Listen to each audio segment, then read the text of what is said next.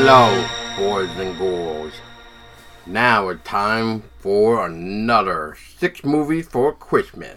Because why not get your hot chocolate, turn on your Christmas tree lights, and just enjoy the brutal massacre of what is Treevenge. I am Paul Dolsky. And I am Tessa Baker. And, well, let's get into this. So this is a 16-minute short comedy horror film, which was released in July of 2008 in Canada. And, well, it's about Christmas trees ripped out of their forest, plan revenge against people enjoying the holidays. And let's just leave it as that, as we go right into it. So, babe, you were, seems like you've never seen this before. I thought you did a long time ago when I did a review. I probably did a long time ago, but I think I just needed a refresher. But it's still interesting to watch, even if it is like a second time or whatever. But yeah, interesting point of view from the Christmas tree, the tree's perspective. Isn't it? Yeah. I mean, if trees could literally, see and hear and talk like they do in this movie, I think we would all be in, big trouble, I think. Well, maybe not you and I, because we do the... We have an artificial Christmas tree, so yeah. I think we're safe. I think we're safe for now. But, so... where to begin with this? Like, I don't even know where to begin with this. So let's talk about the lumberjack that first are gathering the trees, and you mean the foul mouth, the foul mouth, over enthused, like way too excited about chopping down trees. Oh yeah, lumberjacks. Oh yeah, those guys were a little too into it. Oh, very much. So, like even there, you start to see like these tree just shaking in their branches, their roots, and it gets even more interesting when like a sapling is crushed by a big lumberjack's foot. He just purposely stomps on it. Yep, and like get dragged out through the snow to get ready to be bought to become a Christmas tree, and even then, like, we see two trees trying to, like, hold each other. Where, like, don't let go! Don't let go! Like, communicating with each other, like, as if it were two humans. Like, don't let go! No! And they get separated and everything. And one gets torched. Yep. And the other one gets sent off to like, a Christmas tree thing to be bought.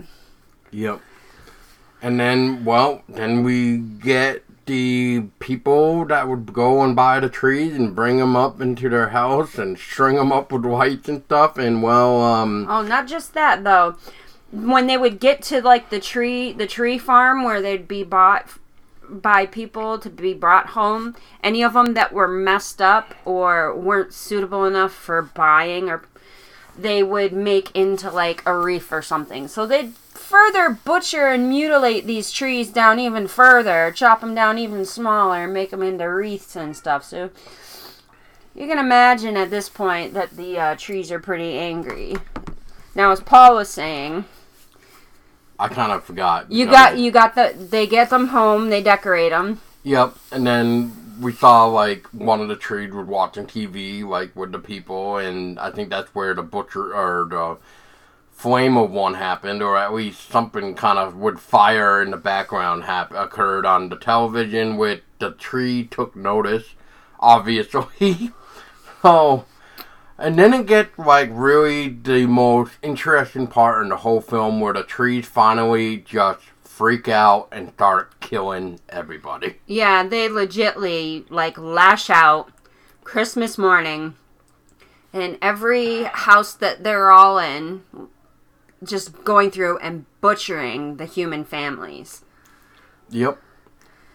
And it just gets very creative, really. I mean, it gets, like, a tree grabbed onto a lady and, like, basically like tree hugs or some shit going on. It's pretty interesting to then, watch. Like, Christmas tree the murder boyfriend person. is basically like freaking out about all this, and wow, I think he's getting like tangled up into the tree, and we got the famous line of "Do something, you bitch!"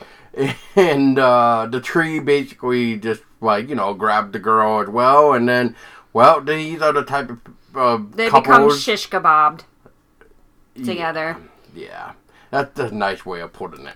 Yeah, it's a nice way of putting it. They literally get shish kebab through eye socket, mouth hole, to the point that they're brought together to look like they're kissing. Basically, but they're dead. Yeah, it's hilarious.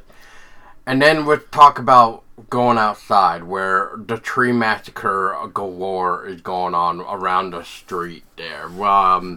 I mean, you got a lot of everything going on, really. You got, like, trees that are, like, trying to drag a person off this pole, basically, and we get one that I think is, like, raping some guy behind, like, a snowbank or something. I don't know what the hell is going on, but something is going on. Something really bad's going on. We got, like, people freaking out. And people getting dragged down the street, people getting, like, murdered in the street, and a lot of screaming, a lot of blood.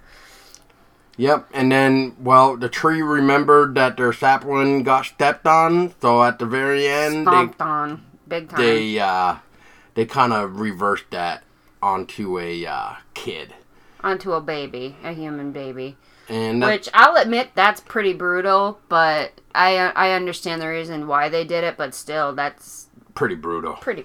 But yeah, they did it just because one of theirs got stepped on by a lumberjack, so... They felt, we're gonna do it in eye return. for an eye, let's be even then. Yeah. The only thing I felt bad for in that entire movie was that baby. I felt bad for nobody else in that movie except for the baby that got stomped on in the end. Oh, yeah.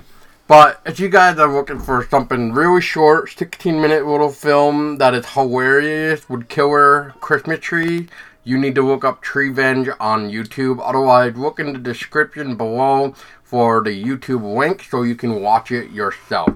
Also, remember that this was quite old. So this is 2008. This is a 12-year-old film.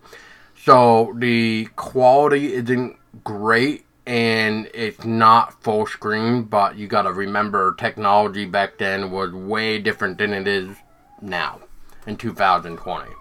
So just remember that. Otherwise, have fun with it. It's definitely gonna brighten your Christmas tree, and hopefully, as you listen to this, your Christmas tree is not plotting against you if you have a real one. So think about that. Maybe you might want to switch to that fake tree because it might save your ass. And otherwise, I hope you guys enjoyed this small little Treevenge episode. Like we said, check it out for your good holiday Christmas tree fun. Brutality. That too. So until next time, I was Podolsky. And I'm Tessa Baker. And as always, we want you to stay scary.